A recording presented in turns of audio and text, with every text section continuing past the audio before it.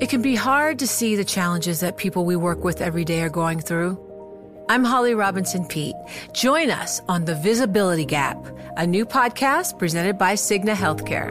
Download it wherever you get your podcasts. You know success when you see it. Or you think you do. The people in the spotlight. But what about those small business masterminds who succeed at making their money work harder? They do that by having a business bank account with QuickBooks Money, which now earns 5% annual percentage yield. Making your money work as hard as you do? That's how you business differently. Learn more about QuickBooks Money at quickbooks.com/5APY. Banking services provided by Green Dot Bank. Member FDIC. Only funds and envelopes earn APY. APY can change at any time. Welcome to the Bloomberg P&L podcast. I'm Paul Sweeney along with my co-host, Lisa Abramowitz. Each day we bring you the most noteworthy and useful interviews for you and your money, whether you're at the grocery store or the trading floor. Find a Bloomberg P&L podcast on Apple Podcasts or wherever you listen to podcasts, as well as at Bloomberg.com.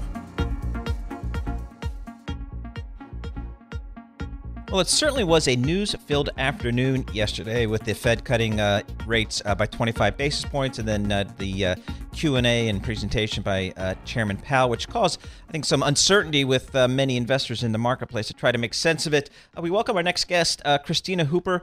Christina is a Chief Global Market Strategist for Invesco, based here in New York. Christina, you're joining us here in our Bloomberg Interactive Broker Studio. It's great to see you. What were your takeaways from yesterday's testimony and Q&A and all that? Well, there are a few key takeaways, Paul. First of all, it seems that the narrative is that the last rate hike of 2018 was a mistake, and we're giving that back. But that it doesn't necessarily mean we're going to see any series of rate cuts from here. Maybe one more, but Jay Powell was very clear in suggesting that this is an adjustment, not a trend. And so that speaks volumes, but it does also cause confusion in markets. I think the other key takeaway was that the Fed is confused because there are so many different data points swirling around that suggest different things. The dichotomy in the U.S. economy, strength in the consumer, strength in services, but of course weakness in manufacturing, which really mirrors what we're seeing globally. Also, just in general, we're seeing a strong domestic economy for the most part, but we have to worry about trade wars. And really, there is no playbook for trade wars. So a lot of people said that the Federal Reserve disappointed markets yesterday. You did see a sell-off in equities, a bit of a sell-off in bonds. Today we're seeing bonds rally, and we're seeing two-year yields come in the most in a couple weeks. I'm trying to figure this out. Why? Well, I think there's always that visceral knee-jerk reaction, and then markets take time to digest information. So they didn't necessarily get what they wanted from the press conference. They seemed to get what they wanted from the actual decision, but stocks started to go down when the press conference occurred. And so it seems as though they were left feeling a little empty because Jay Powell insisted that this is more of an adjustment rather than a trend. Honestly, this feels like a relationship. You know, they wanted to hear more, something more. What's the future? Go on. Well, it is a relationship. And luckily, though, Jay Powell has colleagues on the Fed. And so most likely we're going to see Vice Chair Clarida come out and clean up some of the comments and comfort markets. This is a relationship. So, Christina, is there anything that happened yesterday or that will change how you guys view the marketplace? Maybe how you're allocating some capital for the remainder of the year? Anything change from yesterday? Nothing really changes, but it does suggest that we're likely to see more dollar strength, and that really the Fed has paved the way for other central banks to start getting more accommodative. So on the margins, though, really not a lot of change. I would expect that stronger dollar. I would expect something of a tilt towards risk assets performing well in an environment where the Fed stands ready to be more accommodative if it needs to. Certainly ending balance sheet normalization a bit early was a nod to the doves. So I think this is an environment that, all else being equal, favors risk assets. What about emerging markets, given the fact that you're expecting the dollar to strengthen? So emerging markets could do well in this environment in that the Fed has removed one key headwind, which is balance sheet normalization. Recall that was creating something of a liquidity suck for emerging markets. So I think that actually this could pave the way for emerging markets to perform better. So another news item a narrative that seems to have been addressed a little bit this week is trade. It appears that, with the U.S. trade delegation going and then coming back from Shanghai, that it appears that while there doesn't look like there's going to be a deal immediately, at least there's going to just kick this can down the road, and maybe this might even be a post-2020 election. Is that scenario from a trade perspective enough for the markets right now? I think it's enough. I think what we need to do, though, is watch for any signs of a deterioration in the relationship. But luckily, I think markets have begun to manage their own expectations with this. I think there was way too much optimism. I've always been a real pessimist when it comes to the U.S.-China trade situation. And I think now markets have come to, again, it's another relationship, have come to accept diminished expectations for what could happen between the U.S. and China. However, if we see more tariffs, then I do think that will send stocks lower and really shake confidence. So we have the market on the couch speaking with the therapist right now. I do want to know, a lot of people were talking about Jay Powell and that his performance was not great. Do you agree? No, actually, what I would say is that quite often it is hard to articulate a decision, particularly one in which there are so many factors at play. I actually felt for him. I certainly think Janet Yellen probably would have done more in the way of preparation and would have been very, very scripted in her comments to make sure there was nothing offhanded that was mentioned. But when you think about Jay Powell, he did try to articulate the kind of conflicts the Fed had in terms of what's looking positive and what's looking negative. And also, I think he really stood up for Fed independence as well by making that statement. I'm sorry, but of course he does. I mean, he's not going to say, yeah, actually, we're going to cave to what the president says. Lisa, nothing is a given in this environment. So I actually do think that he had to stand up and say that, and he did. And I think he was quite clear, not giving in. He could have been much easier for him to say, to really say nothing about this, but he tried to make sure it was viewed as an adjustment because he doesn't want to look like he's kowtowing to the White House. Christine, just about 30 seconds left. We're about halfway through the earnings season. What have you seen? Anything unusual? I've seen, again, that phenomenon that managing expectations can be a very good thing because while earnings estimates were lowered, now they're coming in, meeting expectations, or in some cases beating them, and that has created something of a positive sentiment in markets. Christina Hooper, thank you so much. We love having you on. Thank you. Thank you. Christina Hooper is Chief Global Market Strategist for Invesco, which oversees nearly $1 trillion.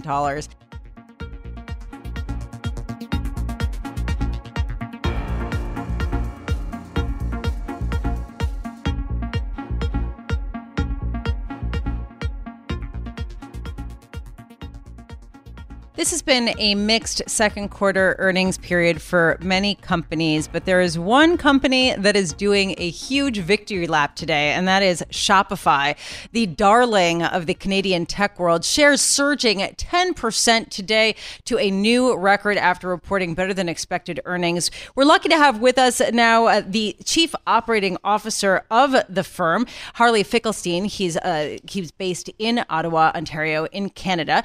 Harley, congratulations. And a very good earnings report. And obviously, the shares are reflecting that. What was the main driver of growth in the second quarter?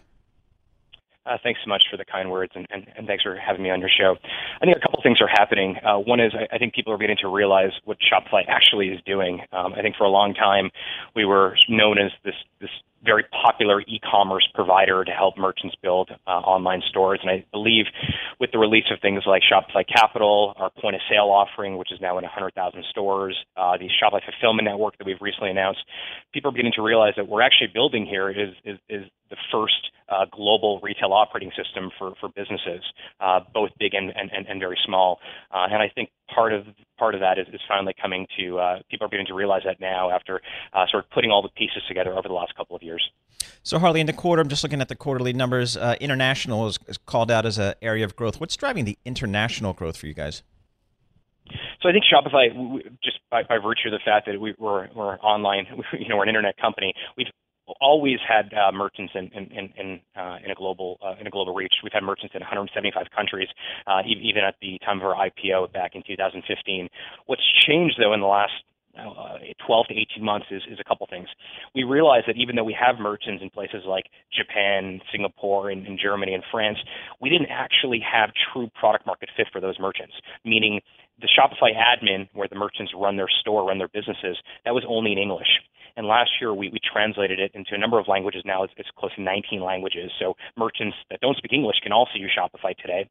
We also went ahead and did a deeper dive figuring out what are the nuances of what merchants need in each particular geography. So, for example, in a place like Germany, credit card penetration and credit card usage is not as high as in the U.S. Debit cards are a lot more popular. So beyond just the translation, we began to figure out what those merchants need there from a payment perspective, from an integration perspective. And then finally, we also created and began to develop our international Shopify partner community. We began going to these countries and cultivating relationships and partnerships with agencies and freelancers who not only refer merchants to Shopify, I mentioned on the call more than 22,000 partners referred business to Shopify in the last 12 months, but beyond that are now building applications and integrations for merchants in those locations that are particularly relevant to the needs of merchants in places like Japan or Germany or France. And all that has led to us having the largest mix of international merchants today that we've ever had. So the numbers are pretty impressive. Revenue grew 48%, according to the statement. And analysts were projecting a $350.5 million revenue. Sounds amazing, right? 48% increase, yet it is the slowest in Shopify's 4 years as a listed company. And I'm wondering whether the slowdown is due to just the fact that you're maturing as a company or whether this has to do with just sort of the global macro backdrop and some of the slowing growth. Yeah, look, we think, growing revenue at our size, almost 50%, we think is really great. We also saw GMV growth beyond 50%. So GMV for the second quarter was almost $14 billion, which again is 51% greater than last year. Frankly, because we're so distributed and we have merchants all over the world, obviously some macro trends will affect us, but generally we think that there's huge opportunities for us, not just internationally, but also with our existing merchants. We have about 800,000 merchants now, and figuring out ways to expand what they use from us, whether it's capital. We've given out more than $630 million of cash advances to merchants, helping them now with fulfillment and shipping, helping them with fraud protection. We think that not only can we get way more merchants, but the merchants we already have, we can also expand the services that we provide for them and make Shopify much more relevant to their business. Harley, what's the risk to your story? What's the bear case? Look, I think for a while people were a little nervous that some of the merchants coming onto Shopify were small businesses, and not all small businesses succeed. We know that, and actually we think that that's okay.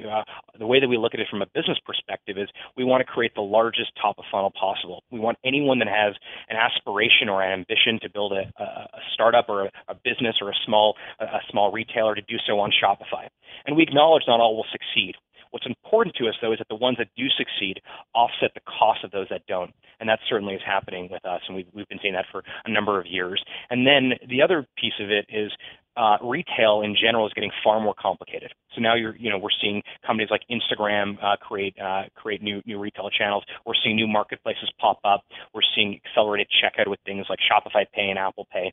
The more that retail becomes complicated for a small business, we think the value of Shopify increases because Shopify can allow you to sell anywhere you want, online or offline or on marketplaces or on Instagram, but it all feeds back to one centralized back office. And so I would say that even though complexity and the challenges of retail continues to grow, we continue to bend that learning curve, and that's really what we're focused on.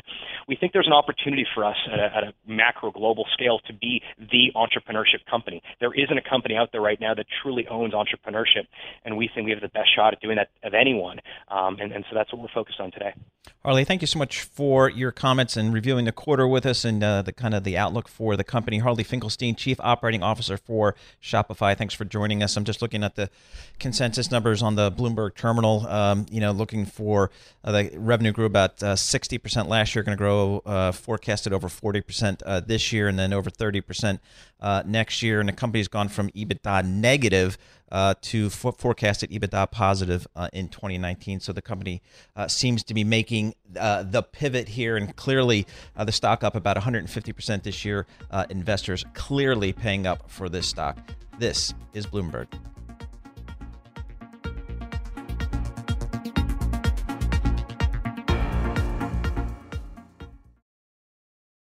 It can be hard to see the challenges that people we work with every day are going through.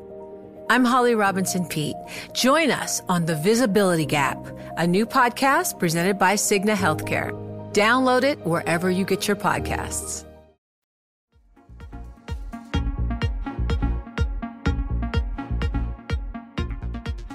I remember a time when people thought that high-yield bonds were going to lose money, but instead they've just continued their gravy train this year. You see returns of 10.5% for U.S. junk bonds year to date. The question, did the Fed just give them another leg to go here? Andrew Feltis is joining us here in our Bloomberg Interactive Broker Studios. He's co-director of Global High Yield for Amundi Pioneer, which oversees about $80 billion. Andrew, wonderful having you. So what do you think? What's going to be the full year total return for U.S. high yield bonds? Well, that's a loaded question. Totally. But I think that's what we do here. The bulk of the spread tightening's probably occurred, but defaults are low. You're still getting a pretty good yield. So I think we're about 10.5 right now. Probably will continue to clip that coupon. And I think it's an environment where choosing the right securities is going to matter a lot more. So we think we can add some value in that side. So 14%? Yeah, 14, 15 sounds about right. Wow. So, Andrew, did you hear anything yesterday from the Fed and Chairman Powell that makes you change at all, shade at all how you guys are looking at the market? So our concern is more about the market reaction. I think we're consistent with what the Fed sees. The economy is in good shape. We don't see a lot of risks here in the U.S. Internationally, there's more risks, and that seems to be hitting trade and other issues. But the curve is inverted, and ultimately that's going to cause banks to change their behavior, and that could lead ultimately to a recession. Now, we think the Fed will probably cut again. But if the Fed was to keep that curve inverted, the longer it stays inverted, the more risk there is of a negative outcome. So at this point, we haven't changed our views, but we're monitoring the situation closely.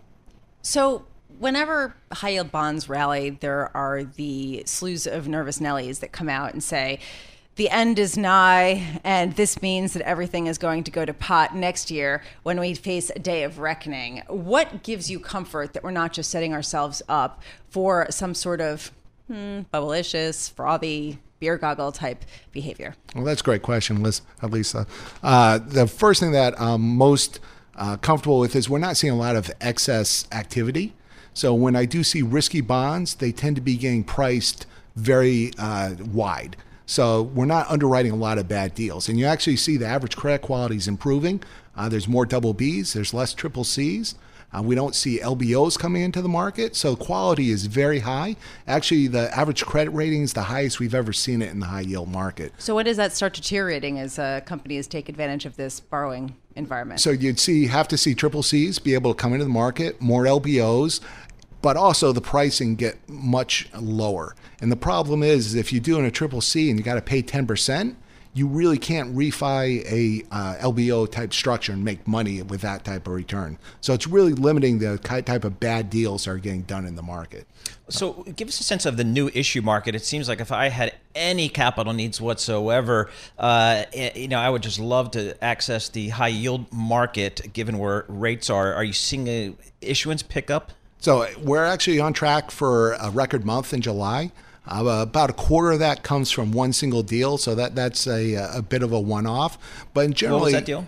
That was the Diamond Sports. Okay. So those are the Disney regional sports networks. Oh, that was Sinclair. That was the Sinclair. Yeah, you're speaking his language. Now we're talking. Yeah. Exactly. And you got that deal went over great, right? Yeah, it went well. All these deals have done well. All the higher quality deals have done really well. So if you're a double B company, which means you don't have too much leverage, you're one notch below investment grade, you can get financed at 5 to 6%. That's pretty aggressively. The guys that they'll ultimately lead to a bubble that lead you to lose money, and not just on a mark-to-market basis, but permanent impairment, a default, those are the triple C guys. And those, you monitor the amount of issuance in there and like what kind of pricing. And if people are not getting paid for default risk, that's when you start getting worried about a bubble. And we just don't see that type of behavior going on. The market's been very disciplined, so that gives us a certain level of confidence. How do you go about selecting securities in this environment since it does become that? Yeah, it's just rolling up your sleeves and doing hard work. So modeling the companies, talking to management, understanding the business models, and then most importantly, you have to look at covenants. Right, because that's if something goes wrong, the covenants are there to protect you. And they don't matter anymore. That's what I keep hearing. Who cares about covenants? Covey light. Exactly, and that's become reality. But it's something you do have to pay attention to because in the next recession, those type of things will matter. Any names that you can throw up? I'm not at this point. Secret sauce. Exactly. So just give us a sense of kind of leverage where, I think about the media industry and you could borrow money at, 5, 6 times leverage, maybe even a little bit higher. Where are we just in terms of leverage in your mind? So, first of all, the rating agencies have been pretty steady on this. So if I look at double B in 2019, same type of average leverage that you'd see in 2009, 2008. So they have not done what they did in the housing market where they've just completely abandoned all standards. So it depends on the business. If you are a less cyclical business, like a utility, you can leverage a little bit more than you can. So single Bs are more in that 5 to 6 territory, while your average double B is going to be more in that 3 to 4 type area. So what's the argument if credit is good or not bad and the Fed is supportive of the market? Why not just invest in stocks and rates? Why go into high yield bonds? Yeah, so the beauty of high yield is you get paid to wait. So if we are moving sideways... Cue marketing pitch, go. Yeah. So if we move sideways in the economy, we're not growing profits, we're not growing the top line, these guys can pay their bills. So you'll clip your coupon and you make your 6-7%, which is probably pretty close to what you get in equity these days. For equities to outperform, and look, we want equities to outperform because it makes our job easier. It's another source of capital for our companies, so there's lower defaults when equities are going up.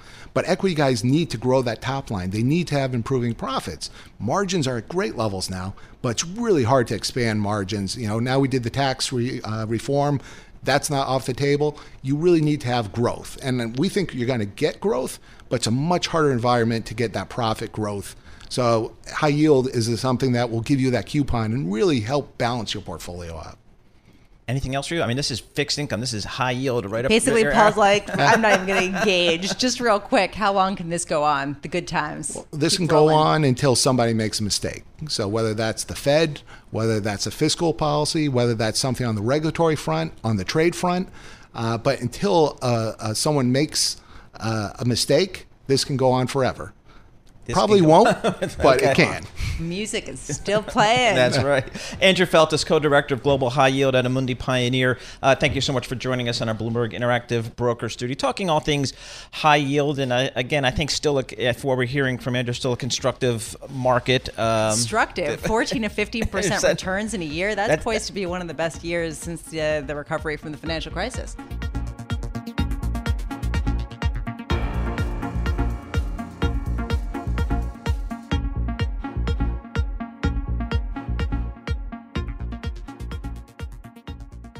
Well, after a 2-year slowdown, solar energy in America is apparently taking off again. To figure out what's going on there, we welcome Hugh Bromley. Hugh is a solar market analyst for Bloomberg New Energy Finance. He joins us here in our Bloomberg 1130 studio.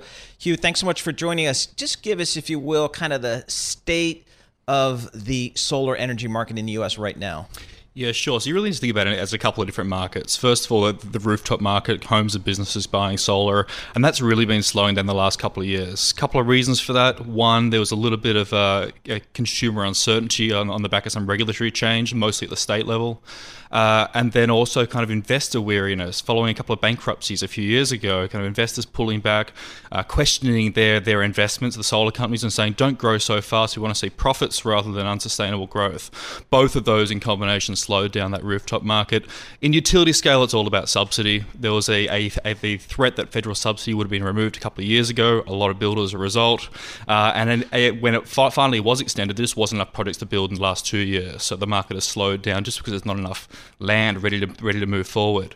Across the board, though, all those elements, all those market sectors are ready to kind of start rebounding now. The consumer unease or uncertainty is certainly wearing off, and we're starting to see many of the state markets, former large solar markets, recover. So it's interesting to hear you talk about the hardware of this, basically the solar panels, for example, and then also the utilities that rely on solar energy. And I'm wondering how much the success or failure of these companies hinges on subsidies from the government or incentive programs versus just being economic in their own right. Sure. So it's a big question right now because those same federal subsidies that were thought to have that may have expired a few years ago and were ultimately extended are now stepping down over the next few years. A lot of lobbying efforts underway again to extend those subsidies. Look, many players would argue they're not required anymore. Certainly for your large utility scale projects that are supplying our bulk power needs. Those projects, or the energy from those projects, could be competitive in many cases without subsidy. Certainly, project financiers would love those subsidies to get out of the way. In many cases, they distort pricing, make deals much more complicated to arrange and to transact upon. In small scale and rooftop markets, those vendors, the large vendors in particular, have business models that are almost entirely reliant on there being a federal tax subsidy, tax incentive, and without those, they would really need to rethink their business model.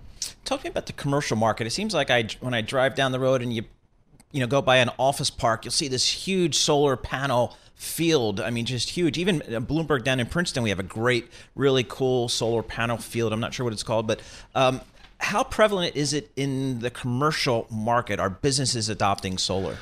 Well, look, it really depends on where in the country you are. It's the policies and incentives are mostly at the state level, and New Jersey being one of the richest states for incentive. California, Massachusetts being some of the other really big markets, and therefore build. The number of panels that are installed tends to boom and bust depending on the state of state subsidy. And for that reason, across the entire country, it hasn't been a big market. Maybe well under 1%, 0.5% of businesses at the moment have solar installed on their facilities. There's a whole lot of room to grow, but at the moment, pricing gets in the way. It is expensive, and that's partly because of these incentives that are distorting pricing, and partly because there isn't the presence of large national firms in the states where there aren't generous state incentives. So we're talking about companies, solar companies. Let's give some names to this: SunPower Corp, Enphase Energy. Are there others that we should be looking at just off the bat? Yeah, sure. So those two firms have done particularly well recently on the back of partly regulatory change and a shift in technology preferences towards what they're offering. They're both offering premium equipment. Enphase, SunPower produces really high-end panels, the panels that go on your roof. Enphase produces high-end inverters. That's a little device that clips onto the panel that converts the power from solar power into what you need in your home. They're doing quite well because the regulators have kind of shifted the market toward the particular product that Enphase is selling.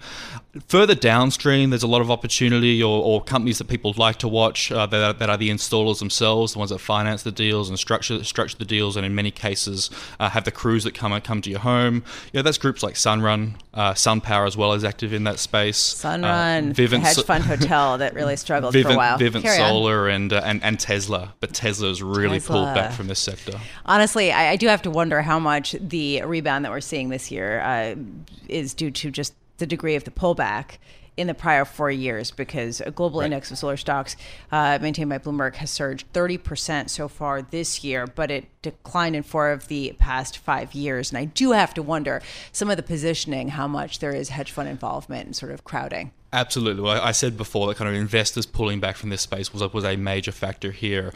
Certainly, Tesla, after acquiring SolarCity back in 2016, really slowed down their business model. That the contraction we've seen in Tesla explains a lot of the contraction we've seen in the entire solar market, but not all of it. Yeah. So the market was still slowing overall. But really, where the growth has been is in small local firms. Two guys in a truck taking market share from these big national players. Not as sexy, probably, for people looking for an easy share to buy, right. But definitely compelling. Hugh Bromley, thank you so much for being with us. Thanks for having me. Hugh Bromley is a solar market analyst with Bloomberg New Energy Finance, which does some incredible work looking at all of the new energies that are coming up.